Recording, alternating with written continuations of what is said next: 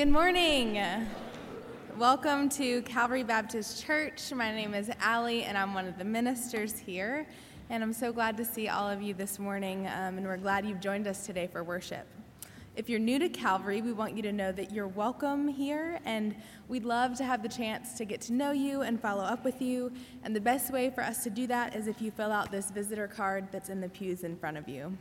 If you'll just place that in the offering plate later in the service, we'll contact you and get to know you a little bit more personally. So we have some church business to attend to, so I'm going to ask Josh Caballero and Joel Weaver to come up here.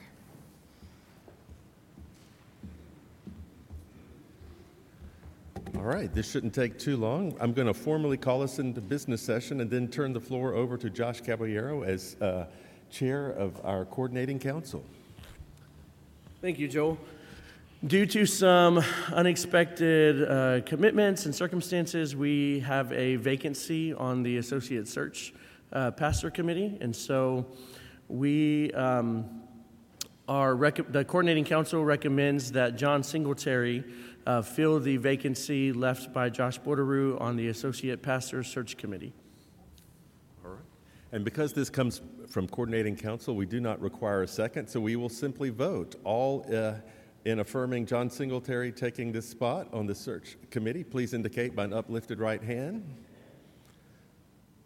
All opposed by same sign. Sorry, John, it passes. He would like a recount. Okay, one more time. All in favor of John?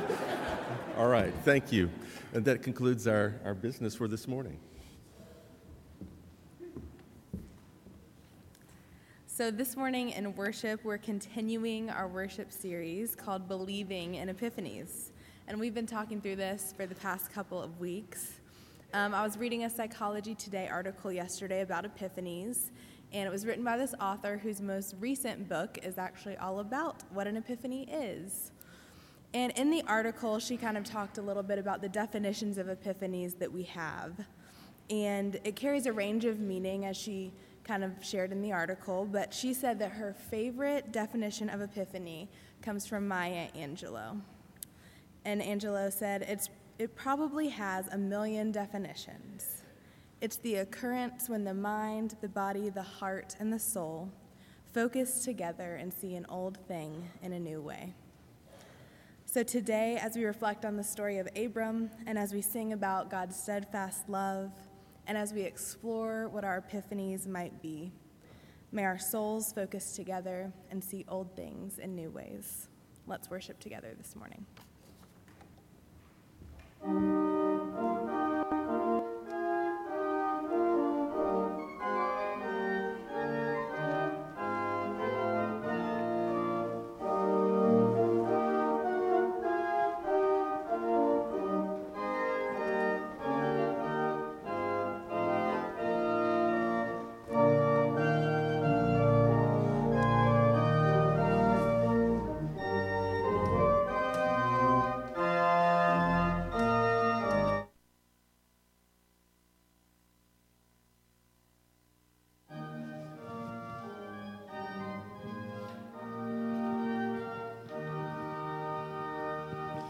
Praise the Lord, ye hands, adore him. Praise him, angels in the heights. Sun and moon rejoice before him. Praise him, all ye stars of light. Praise the Lord, for he hath spoken. Words his mighty voice obeyed, laws which never shall be broken, for their guidance he hath made. Praise the Lord, for he is glorious, never shall his promise fail. God hath made his saints victorious, sin and death shall not prevail. Praise the God of our salvation.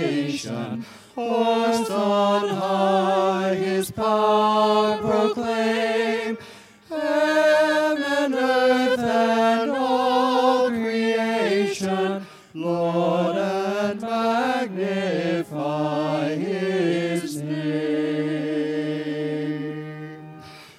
Worship, honor, glory, blessing, Lord, we offer unto thee.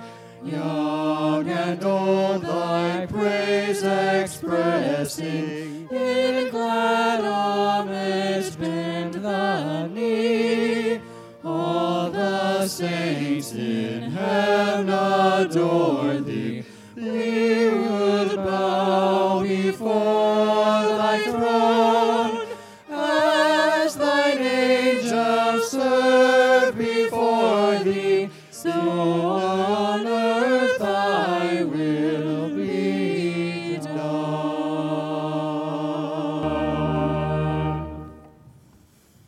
Pray with me. Father, what a privilege to be in your house today. It is safe, it is warm, and there is great joy with the family around us. We are here to have a fresh encounter with you. We want to know you better. Give us eyes to see you more clearly and in new ways. Give us faith to follow you more fully. Give us hearts to love as you love. Quiet us now in this place. Open our hearts and let us hear from you.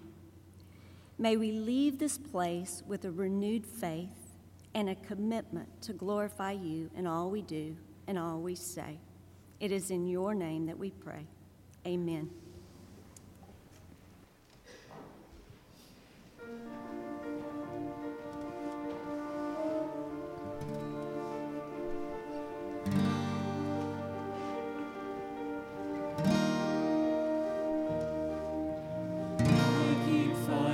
Voices in my mind that say I'm not enough.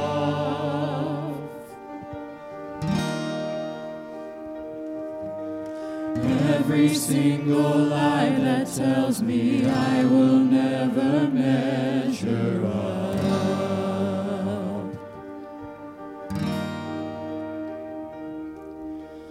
Am I more than just the sum of every high and every low?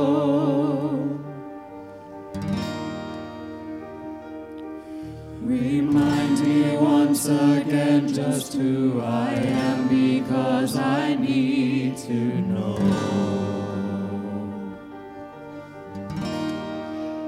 You say I am loved when I can't feel a thing. You say I am strong when I think I am weak. You say I am held when I am falling short, when I don't belong. You say I am lost, and I believe, oh I believe what you say.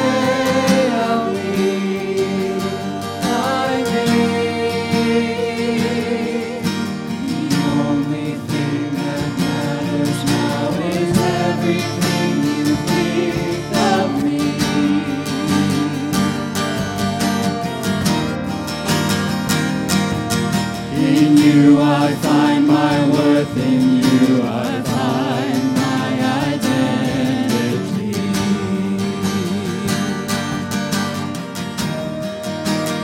You say I am loved when I can't feel a thing. You say I am strong when I think I am weak. You say I am held when I am falling short, when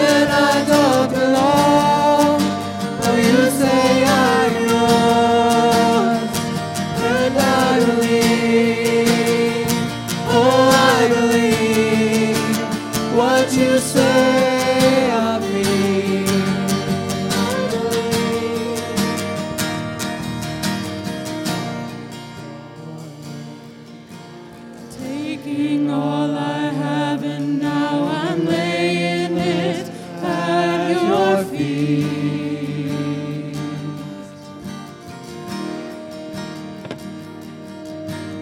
You have every failure, God.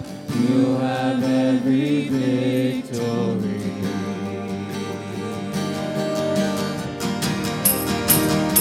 You say I am loved, and I can't feel a thing. You say I am strong, when I think I am weak. You say I am held, when I am falling short, when I don't belong. You say I am yours, and I believe. Oh, I believe what you say of me. I believe. Oh, I believe. I believe what you say of me. I believe.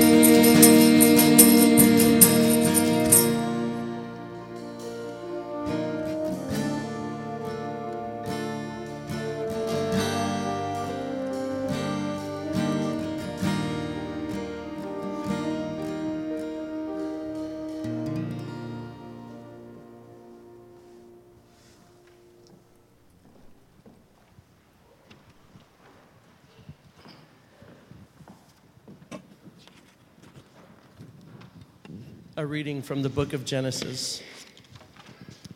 Now the Lord said to Abram, "Go from your country and your kindred and your father's house to the land that I will show you. I will make of you a great nation, and I will bless you and make your name great, so that you will be a blessing. I will bless those who bless you, and the one who curses you I will curse. And in you all the families of the earth shall be blessed." So Abram went as the Lord had told him, and Lot went with him. Abram was 75 years old when he departed from Haran. Abram took his wife Sarai and his brother's son Lot, and all the possessions that they had gathered, and the persons whom they had acquired in Haran, and they set forth to go to the land of Canaan. When they had come to the land of Canaan, Abram passed through the land to the place at Shechem, to the oak of Moreh. At that time the Canaanites were in the land. Then the Lord appeared to Abram and said, "To your offspring I will give this land." So he built an altar to the Lord, who had appeared to him. From there he moved on to the hill country to the east of Bethel and pitched his tent, with Bethel on the west and Ai on the east. And there he built an altar to the Lord and invoked the name of the Lord. And Abram journeyed on by stages toward Negeb. A reading from the book of Hebrews. Now faith is the assurance of things hoped for, the conviction of things not seen. Indeed, by faith our ancestors received approval. By faith we understand that the worlds were prepared by the word of God, so that what is seen was made from things that are not visible. By faith Abraham obeyed when he was called to set out for a place that he was to receive as an inheritance. And he set out, not knowing where he was going. By faith, he stayed for a time in the land he had been promised, as in a foreign land, living in tents, as did Isaac and Jacob, who were heirs with him, for the same promise. For he looked forward to the city that has foundations, whose architect and builder is God. By faith he received power of procreation, even though he was too old and Sarah herself was barren, because he considered him faithful who had promised. Therefore, from one person, and this one as good as dead, descendants were born, as many as the stars of heaven and as the innumerable grains of sand by the seashore. This is the word of God for the people of God. Thanks be to God.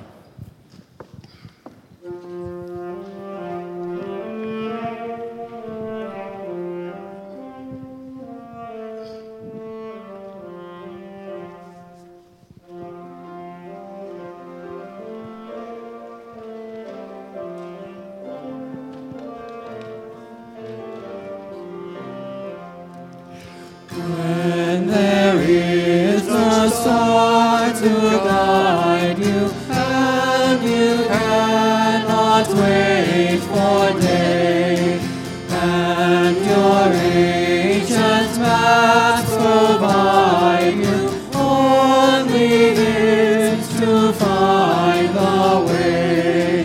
Deep within each other's calling, mark each time you take a turn. Shout for help if you are falling. Tell each other all you learn.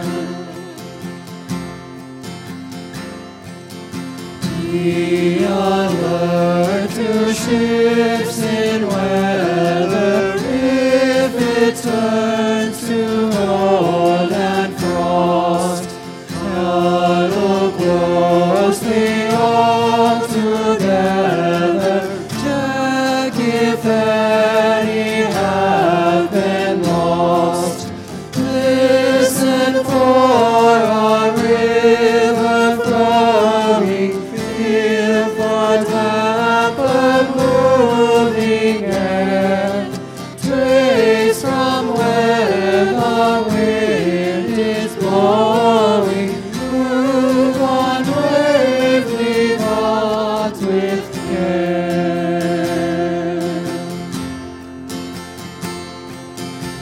If you think you have discovered with your lantern in the night some clear path the dark has covered, let the others bring their light.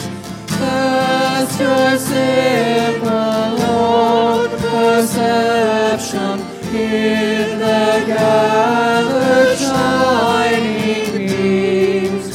What you saw may be projection, and by shadows, fears, and dreams.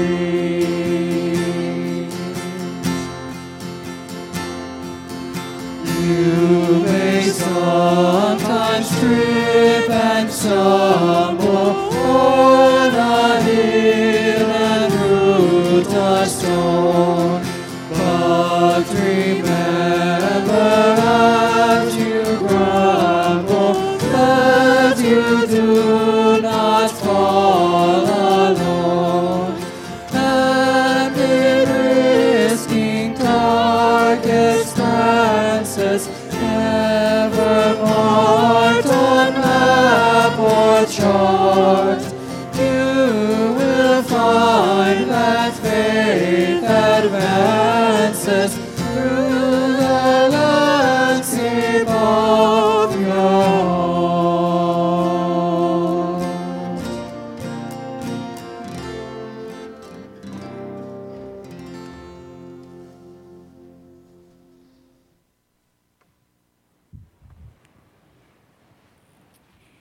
I'd like to invite our children to come join me up front for the children's message.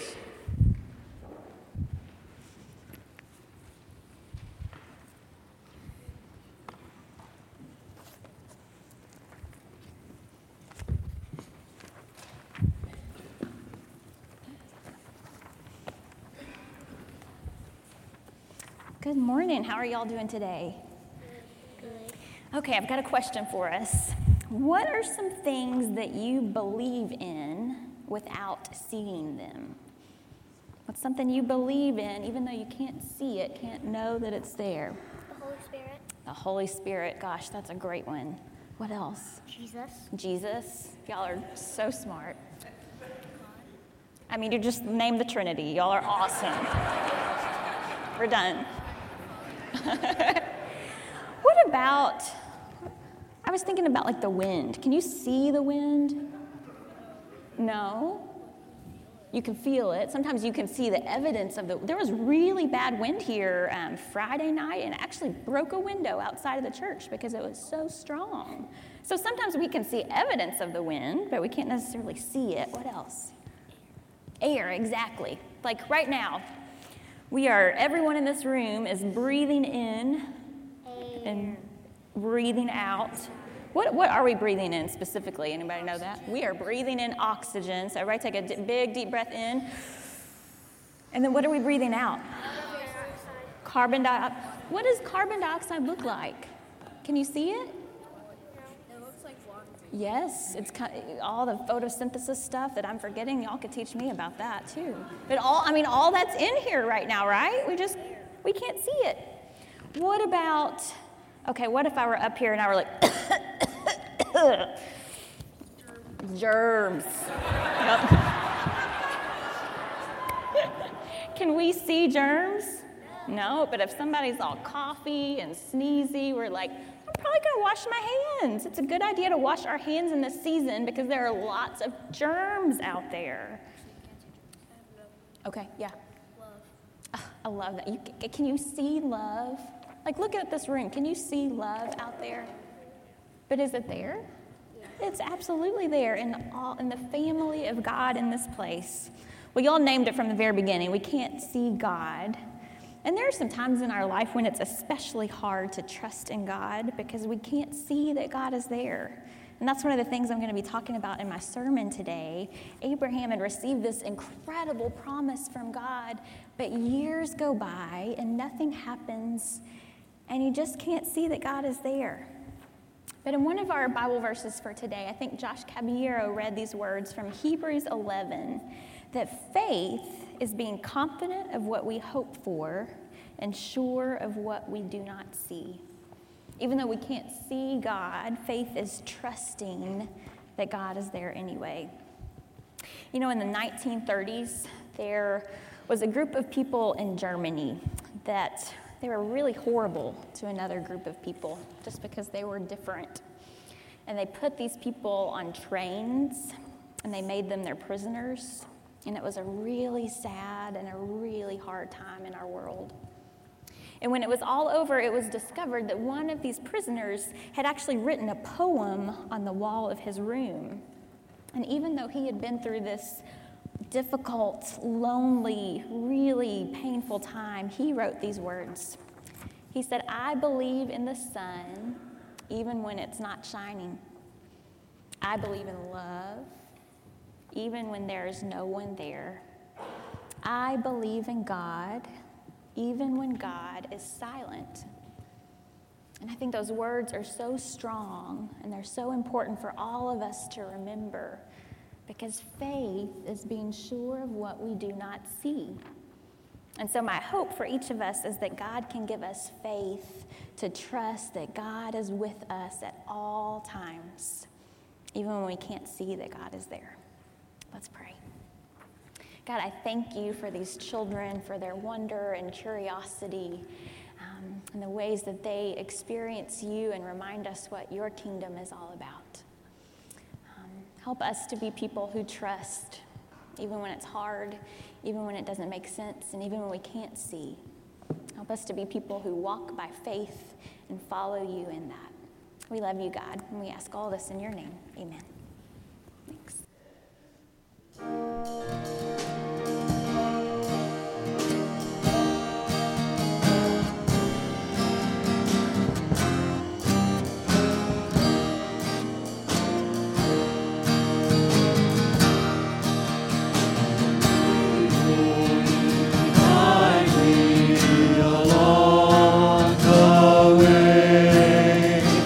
For if you lead me, I can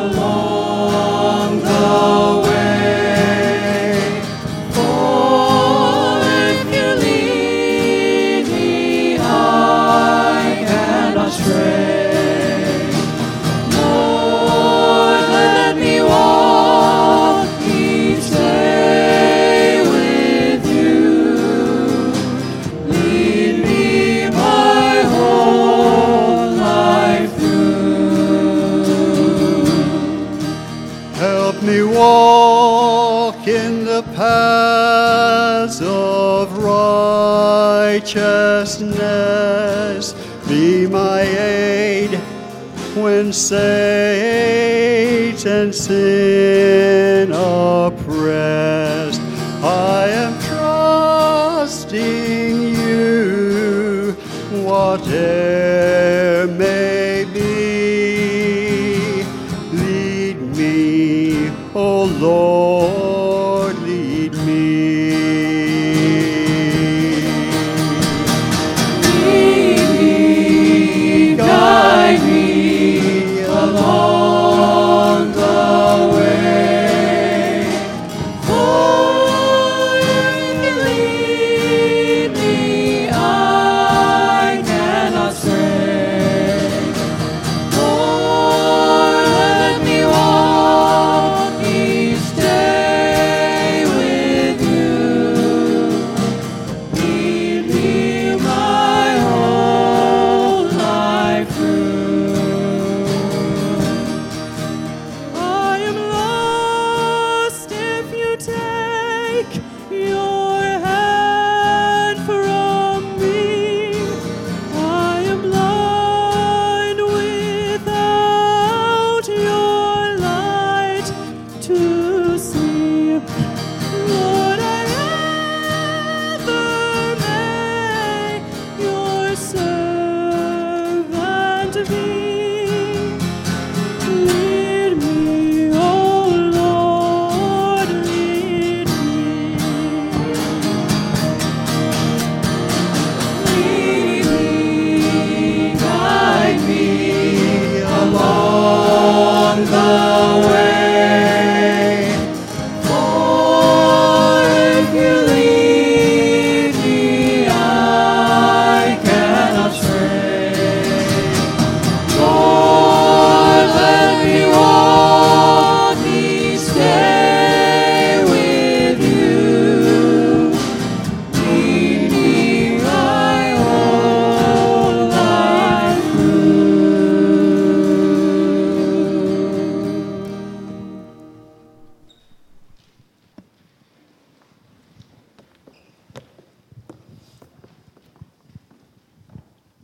Good morning. Mary Alice asked Brad and I to share a little bit about our calling to come back to Baylor and Waco and if there were any epiphanies that we experienced along the way. So the story begins with Brad.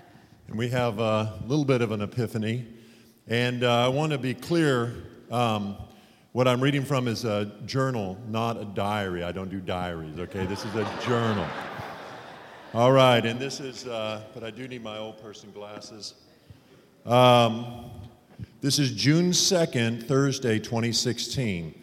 And this is right after the things were happening at Baylor, and it broke our hearts. And we were praying for Baylor. And it was about a 20-minute drive from our house to my school. I was a principal in Fairfax, Virginia, at a school there. And Linda was at George Washington University as the dean of the business school. And as I'm driving, I'm having a little quiet time and prayer time. And I'm praying for Baylor. And this is what happened. And I wrote it down later on that night when I got home. Thursday in 2016, June 2nd, I got a quickening of my spirit on the way to work today about Baylor University and the presidency and Linda. And my quickening was, I believe from God, and it was, be prepared, Linda will be the next president of Baylor University. Then, months later, and this was on June the 2nd, 2016, months and months later, on March 14th, again in my journal I wrote this, it says Tuesday, 2017, March 14th, the search committee called Linda, and it looks like Baylor is a bust. It looks like Baylor University and the search committee is going a different direction. And then I wrote down, but yet we will praise his name. And so about 2 weeks after that, we got another call back from the search committee that said, well, wait a minute, we don't think that they really are going a different direction. They want to talk to you again. And so ultimately, about the middle of April 2017, I interviewed with the regents, and ultimately they named me president. But I have to say that I never felt the confidence that Brad did for those, 10 months leading up to that. And it probably wasn't until I was actually in the interview with the regents that I actually began to go, I think this might really happen. And Brad, really, the gracious husband that he is, he's only said, "I told you so," a couple of times since then. And I would have to say my epiphanies actually occurred more after I was named president than they did leading up to that.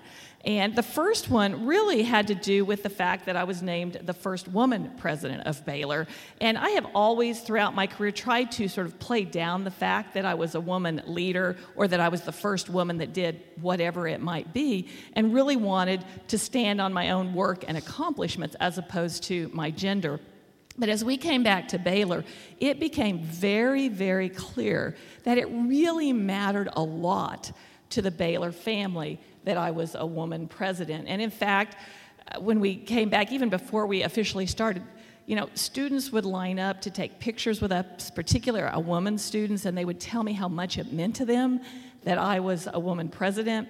We had alumni as we went out to events. I had women alums, particularly some of our more senior alums, who were in tears when they would meet me because it meant so much to them that I was a woman. And they would even say, "I thought I would die before Baylor had a woman president."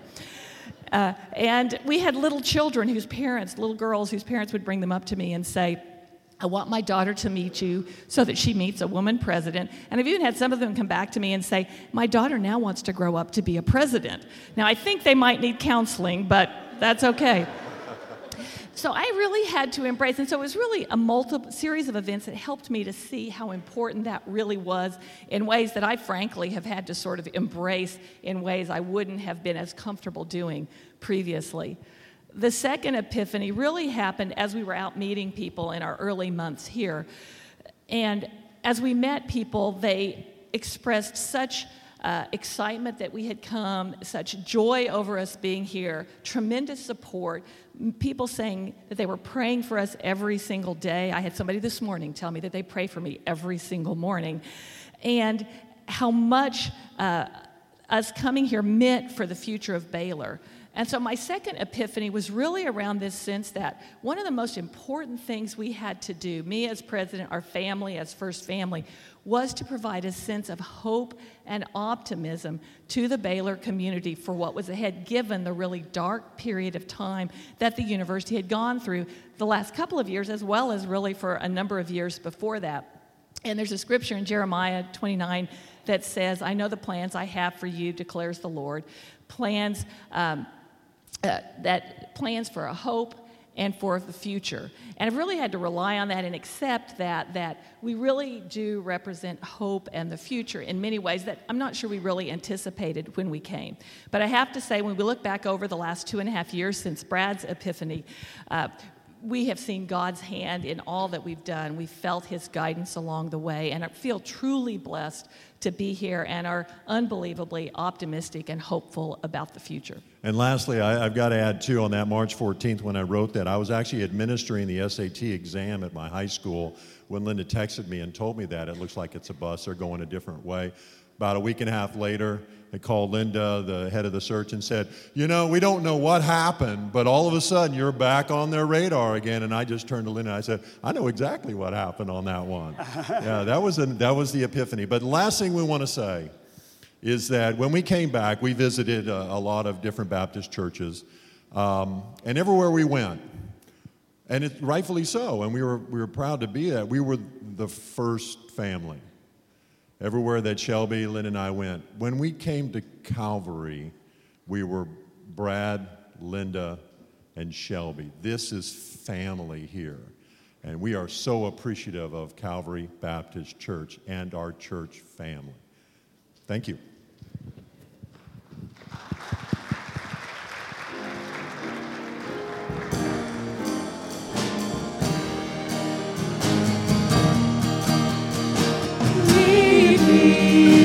Guide me along the way, for if you lead me, I cannot stray.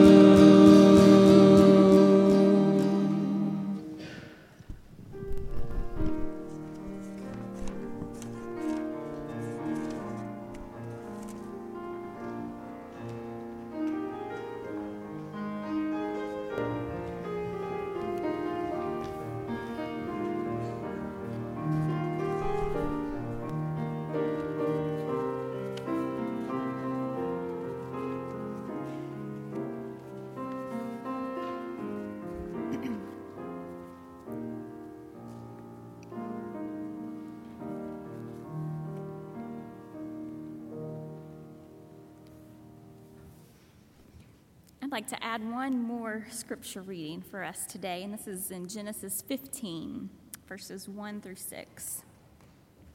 After these things, the word of the Lord came to Abram in a vision. "Do not be afraid, Abram. I am your shield. Your reward shall be very great."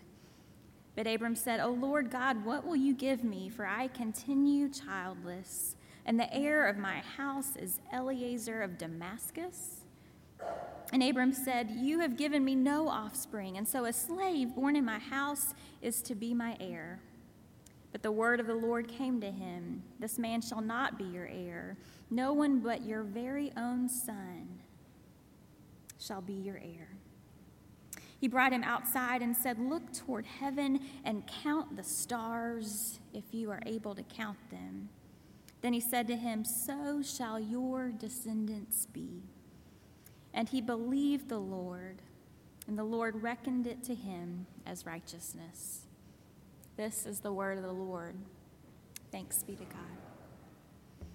Now, gracious God, may the words of my mouth, may the meditations of all of our hearts together in this room be found pleasing to you. O Lord, you are our rock and our Redeemer. Amen. Well, last week I ended my sermon sharing about Martin Luther King Jr.'s epiphany moment at his kitchen table in Montgomery, Alabama. It was 1956, and King had become involved in leading the Montgomery bus boycott, a movement he actually said he thought could be resolved fairly quickly. But 2 years later, tensions continued to escalate, and it felt like they were getting nowhere. He came home late one night only to answer a phone call with yet another death threat towards his family. He walks into the kitchen with trembling hands, makes a cup of coffee, and sinks down at his kitchen table. And he writes, "I was ready to give up. I tried to think of a way to move out of the picture without appearing to be a coward. But at that moment," he says, "I experienced the presence of the divine as I had never experienced God before. It seemed as though I could hear this quiet assurance of an inner voice saying, 'Stand up for justice. Stand up for truth, and God will be at your side forever.' Almost at once," he says, "my fears began to go, my uncertainty disappeared, and I was ready to face anything." And so last week, we talked about this extraordinary moment that strengthened King on his journey. But the reality is that life only got harder from him from that moment on. A few years later, King led a campaign to desegregate what he called the most segregated city in the country, Birmingham.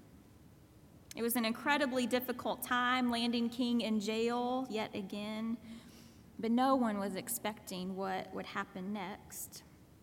One Sunday morning, an explosion was heard across downtown Birmingham when 4 Ku Klux Klan terrorists bombed 16th Street Baptist Church, which had been the headquarters of King's crusade that spring. And 4 young girls, all ready for their Youth Day service, were killed. King's oldest child, Yolanda, said, "I had never seen my father as depressed as I did that day. For hours, he seemed almost catatonic, sitting in his office, his head in his hands, just brooding in silence. Until that day, no one had died because of any of his campaigns. And close friends and family said King was emotionally devastated, unlike they had ever seen before.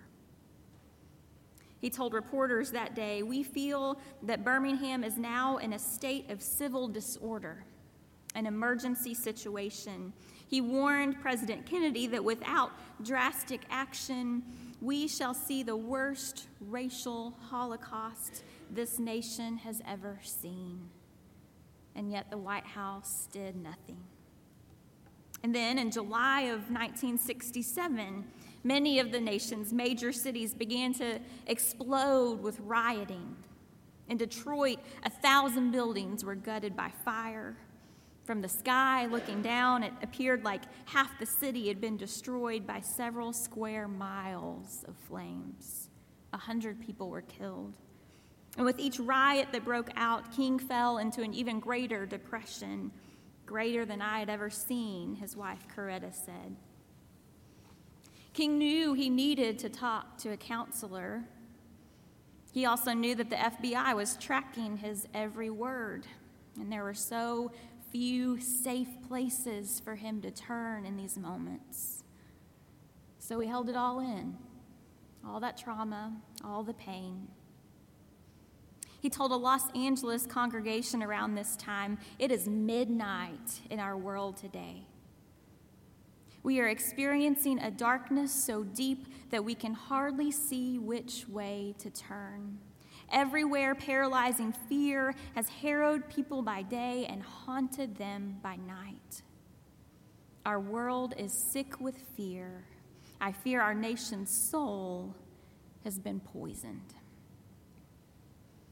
One of King's biographers, Stuart Burns, says, "In his soul's relentless tug of war between hope and despair, King usually managed to give hope the edge, at least in his public words. But now the dark chambers of pessimism are closing in on him like claustrophobic jail cells." And so, yes, King had this epiphany at his kitchen table on that night in 1956, and it sustained him through many dark times. But as far as we know, he never had an encounter quite like that ever again. And he was deeply troubled, isolated, and depressed in the final months of his life. I think it begs of us to ask the question, what do we do when our epiphany moment is over? What do we do when that moment is so long gone? Perhaps we had an epiphany experience when God felt so real and so present with us. Perhaps we were so sure of our way forward with God at our side forever, as King first felt in Montgomery. But what does it look like to live as people of faith when that moment has faded into the night? When our past epiphany doesn't at all match our present reality? I think this is the question Abram must have asked himself in the years after God's call, as we read about in today's scripture reading. I'd actually like for us to start in Genesis 11 with Abram's family tree. In chapter 11, we find a genealogy listing the names of so-and-so, who was the father of so-and-so, who became the father of so-and-so. But then the pattern changes in chapter 11, verse 30, which says, "Now Sarah was barren. She had no child." I love how scholar Walter Brueggemann writes about what's going on here. He says, barrenness is an effective metaphor for hopelessness. There is no foreseeable future. There is no human power to invent a future. But barrenness is not only the condition of a hopeless humanity. He says, the marvel of biblical faith is that barrenness is the arena of God's life-giving action. And so it is in this space of barrenness and hopelessness that God's life-giving action takes the scene as we begin Genesis 12 today. God tells Abram to leave his home and the rest of his family behind and to go to the land that God will show him. And God promises to extend Abram's family, to bless them, to make their name great, so that all peoples on earth will be blessed through them. It's a pretty gigantic promise that God makes here in Genesis 12, especially considering that Abram and his wife Sarah are quite old in age, and throughout all their years, have never been able to have any children. But notice that Abraham doesn't hesitate in response to God's call. And the next 3 words are some of what I believe are the most powerful words in all of Scripture. So Abram went. You see, I think you could argue that here in Genesis 12, Abram has an epiphany. He has this encounter with God that impacts him so significantly that it only takes 3 words to describe how quickly and faithfully he follows God's call. He packs up everything and everyone he can and sets out to follow God to this mysterious place, to the land that God will show him. Like the Magi that we read about a few weeks ago in Matthew 2, Abram has been changed by this epiphany moment. And he and his family are going home by another road, even though they have no idea where that road is leading or where their new home will be. And so first they arrive in Canaan. The Lord tells them that he will give this land to their offspring. But the Canaanites are in the land now, so they have to keep going. They move from place to place as the Lord instructs them. And by the time we get to chapter 15, it appears that almost 10 years have passed. And it feels like Abram and his family have been wandering aimlessly from place to place. And not even one sliver of that gigantic promise that the Lord made to them has even come close to coming true. The epiphany is over and reality has set in. And so Abram says to God, "What use is your promise when here I am still childless? You've still given me no children, and one of my house servants is going to inherit everything." But God says to him, "Don't worry. Your very own child will become your heir." And he takes him outside and says, "Look toward the heavens and just count the stars if you are able. So shall your descendants be." It's almost this Lion King kind of moment of look at all that is there. But the reality is that God doesn't give Abraham any sort of timeline here.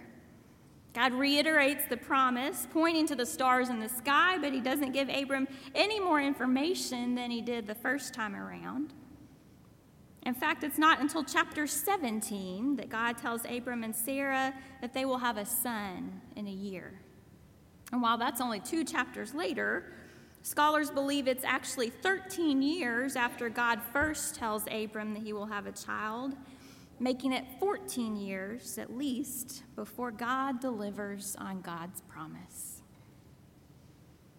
And yet, Genesis 15, verse 6 tells us that in this moment, even in the midst of his questions, even without having any concrete evidence to suggest otherwise, even in his increasing age and state of barrenness, even in the midst of his utter hopelessness, Abram believes.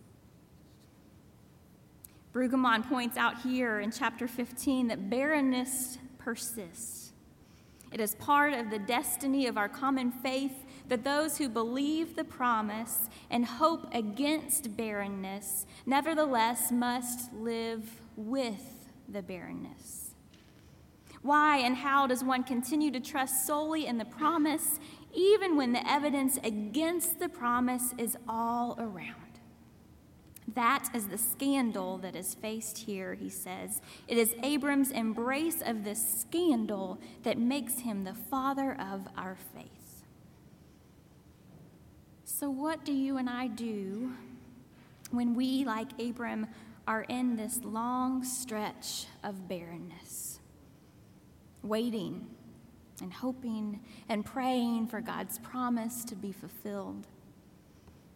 Maybe we're waiting for a dream God has planted within us to come to life, but we're starting to wonder if it ever will. Maybe we feel like God has given us a calling, And yet we have experienced one closed door after another, or we've heard the words no, and not yet, and wait. One too many times. Maybe the diagnosis is not good and there are simply no quick fixes. Maybe there are no fixes at all. Maybe we're in a long stretch of grief or loneliness or discouragement, and we're wondering if this journey is ever going to take a turn toward the promised land. And so what do we do in that long stretch of wilderness when we begin to doubt the calling or the dream or the promise or the epiphany of which we were once so very sure? Author Stephanie Reish writes that this is precisely when we ought to keep believing in epiphanies. Keep looking for them. She says they will come, but don't depend on them. Because faith means holding on to the fact that heaven broke through earth even after the star has dimmed and you have to go back to ordinary life. Faith means remembering that miracles are true even when it's been a long time since you witnessed one firsthand. You see, it was by faith that Abram kept going too.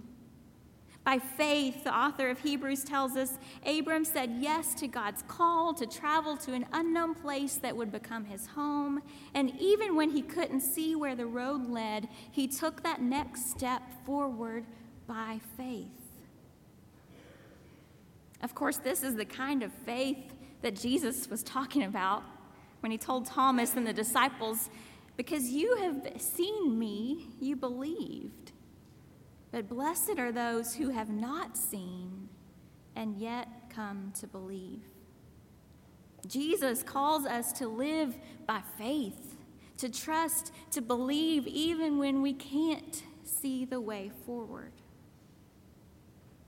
And so how is God inviting you and me and Calvary to be people who live by faith? Even when our epiphany is long gone and we cannot begin to see what's next. I firmly believe that's exactly how Martin Luther King Jr. kept putting one foot in front of the other, in those final months of his life. By faith. In the midst of the riots of 1967, he preached a sermon at Mount Pisgah Missionary Baptist Church in Chicago, where he shared the following words. He said, "I get weary every now and then. The future looks difficult and dim, but I'm not worried about it ultimately because I have faith in God."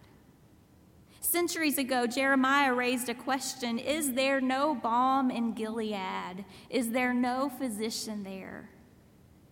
He raised it because he saw the good people suffering so often and the evil people prospering. Centuries later, our slave foreparents came along, and they too saw the injustices of life and had nothing to look forward to morning after morning but the rawhide whip of the overseer, long rows of cotton in the sizzling heat. But they did an amazing thing. They looked back across the centuries and they took Jeremiah's question mark and straightened it into an exclamation point. And they could sing, "There is a balm in Gilead to make the wounded whole. There is a balm in Gilead to heal the sin-sick soul." And there's another stanza that I like so well. He says, "Sometimes I feel discouraged." I don't mind telling you this morning that sometimes I feel discouraged. I felt discouraged in Chicago. As I move through Mississippi and Georgia and Alabama, I feel discouraged. Living each day under the threat of death, I feel discouraged. Living every day under extensive criticism, I feel discouraged sometimes. Yes, sometimes I feel discouraged and feel my work is in vain. But then the Holy Spirit revives my soul again. And so, friends, if you find yourselves discouraged this morning, know that you are in good company with the people of God, with Abraham and with Martin and with a whole host of others who try their best to trust in God even in the darkness and difficulties of this world. And so, even in the midst of our discouragement, may we join with that great cloud of witnesses who walked by faith, who marched by faith, who serve by faith, who give by faith, who lead by faith, who follow by faith, who love by faith. May we be people who live each day by faith. And so, God, I ask that in those times when we feel discouraged, when we feel like that epiphany moment is so long gone and we don't know where God is in the midst of this, God, give us faith to take that next step forward. Give us faith to trust you more. Give us faith to believe even when we cannot see. Help us to be known by faith. And help us to be known for the courageous ways in which we seek to follow you. We ask all these things in your name. Amen. Well, we have been in a season of Epiphany here at Calvary. And the most important epiphany that you and I can ever have is that moment when we sense a call to follow God and to walk in the way of Jesus. And so if you feel like today is the day for you to respond to that call, we would love to share in that decision and to celebrate that with you today. Or maybe you feel like God is calling you to join this community of faith at Calvary, where we seek to walk by faith together in the best ways we know how. We would love to welcome you into our church family. And so however God leads you to respond, our ministers will be in the back ready to receive you and to pray with you as we continue in worship.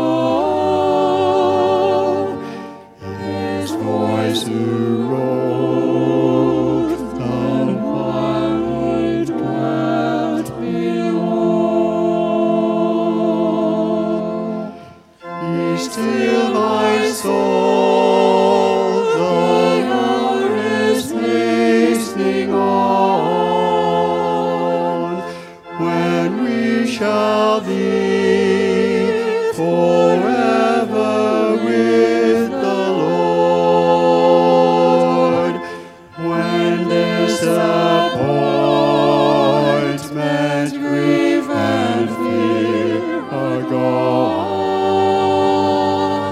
Sorrow forgot, love's purest joys restored.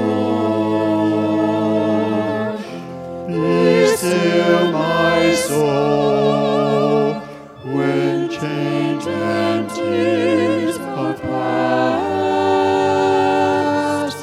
Oh, safe and blessed shall meet at last.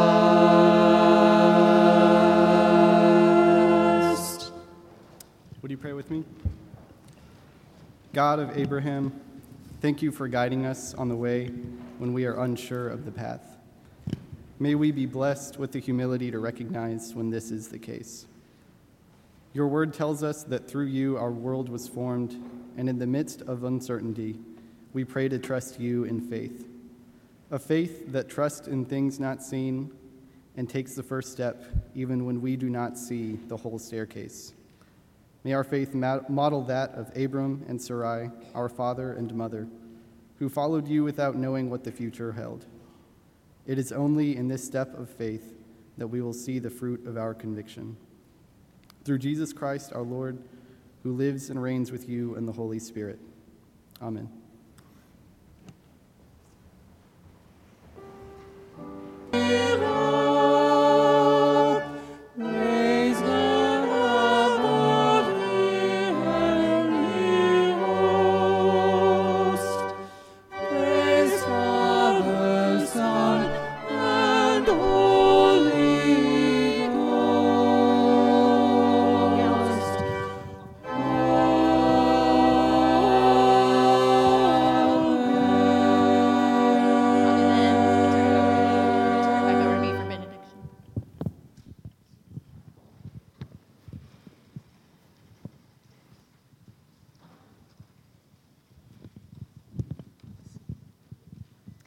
Calvary, I have some friends I would love for you to meet if you haven't had a chance to meet them yet.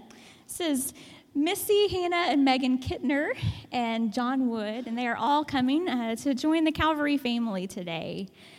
Just to share a bit about them, Missy works at MCC in HR, and when I actually got to ask Megan what you're passionate about, because she was singing in the choir, so she is passionate about music. But Megan shared with me that you're passionate about people and joining people in their journeys, really investing and knowing the people that you do life with, and so I think that's something we absolutely value here at the Calvary family as well.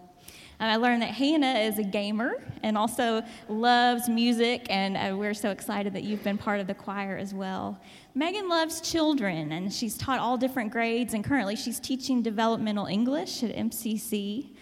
And John also teaches. He teaches high school Spanish in Robinson, and then on the side he likes to DJ weddings, which I thought was pretty cool. So it's a family who's passionate about lots of things, and we are excited about all that you will bring to the Calvary family. And the Calvary family has some words that we would like to share in response to your decision today. In response to your decision, we pledge ourselves to the family of God for you in this place. We offer you our love, our care, our kinship, and our hopes. We hope to learn from you, give to you, and receive from you by God's grace. Well, I'm going to invite you all to have a seat for just a moment, and then if you would follow me out during the benediction. Chad, I'm actually going to ask you if you would follow us out as well, because I would love for you to help introduce people to the Kittners and to John as well. Well, if you're new to Calvary, we're especially glad you're here today. We hope you'll stick around for a few moments after worship and let us get to know you better.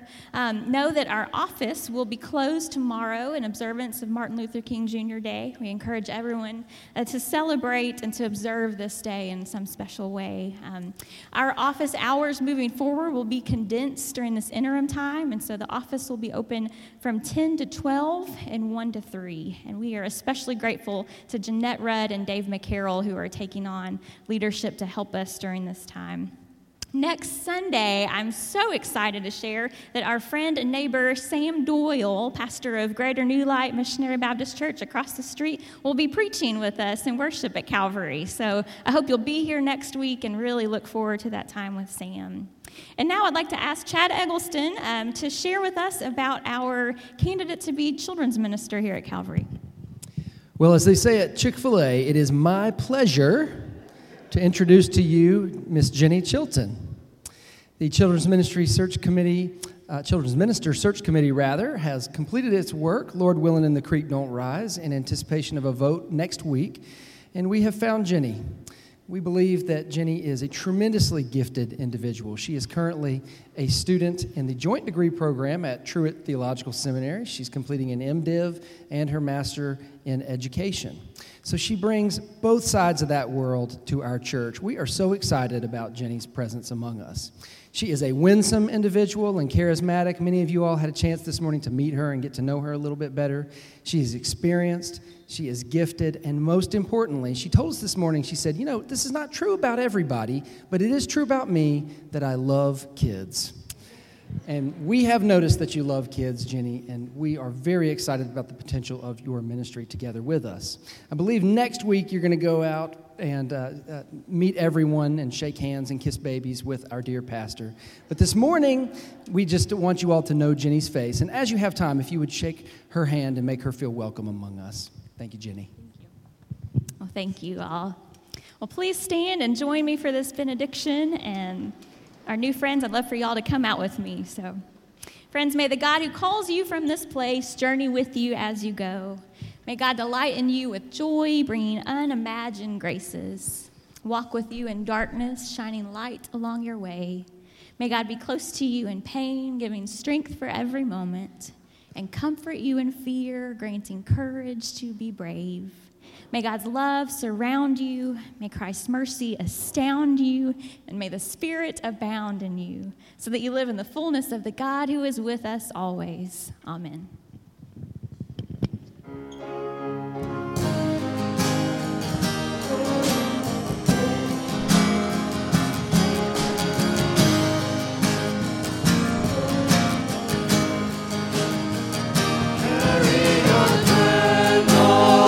Run to the darkness, seek out the hopeless, confused and torn. Hold out your candle for all to see it. Take your candle, go light the world. Take your candle, go light the world.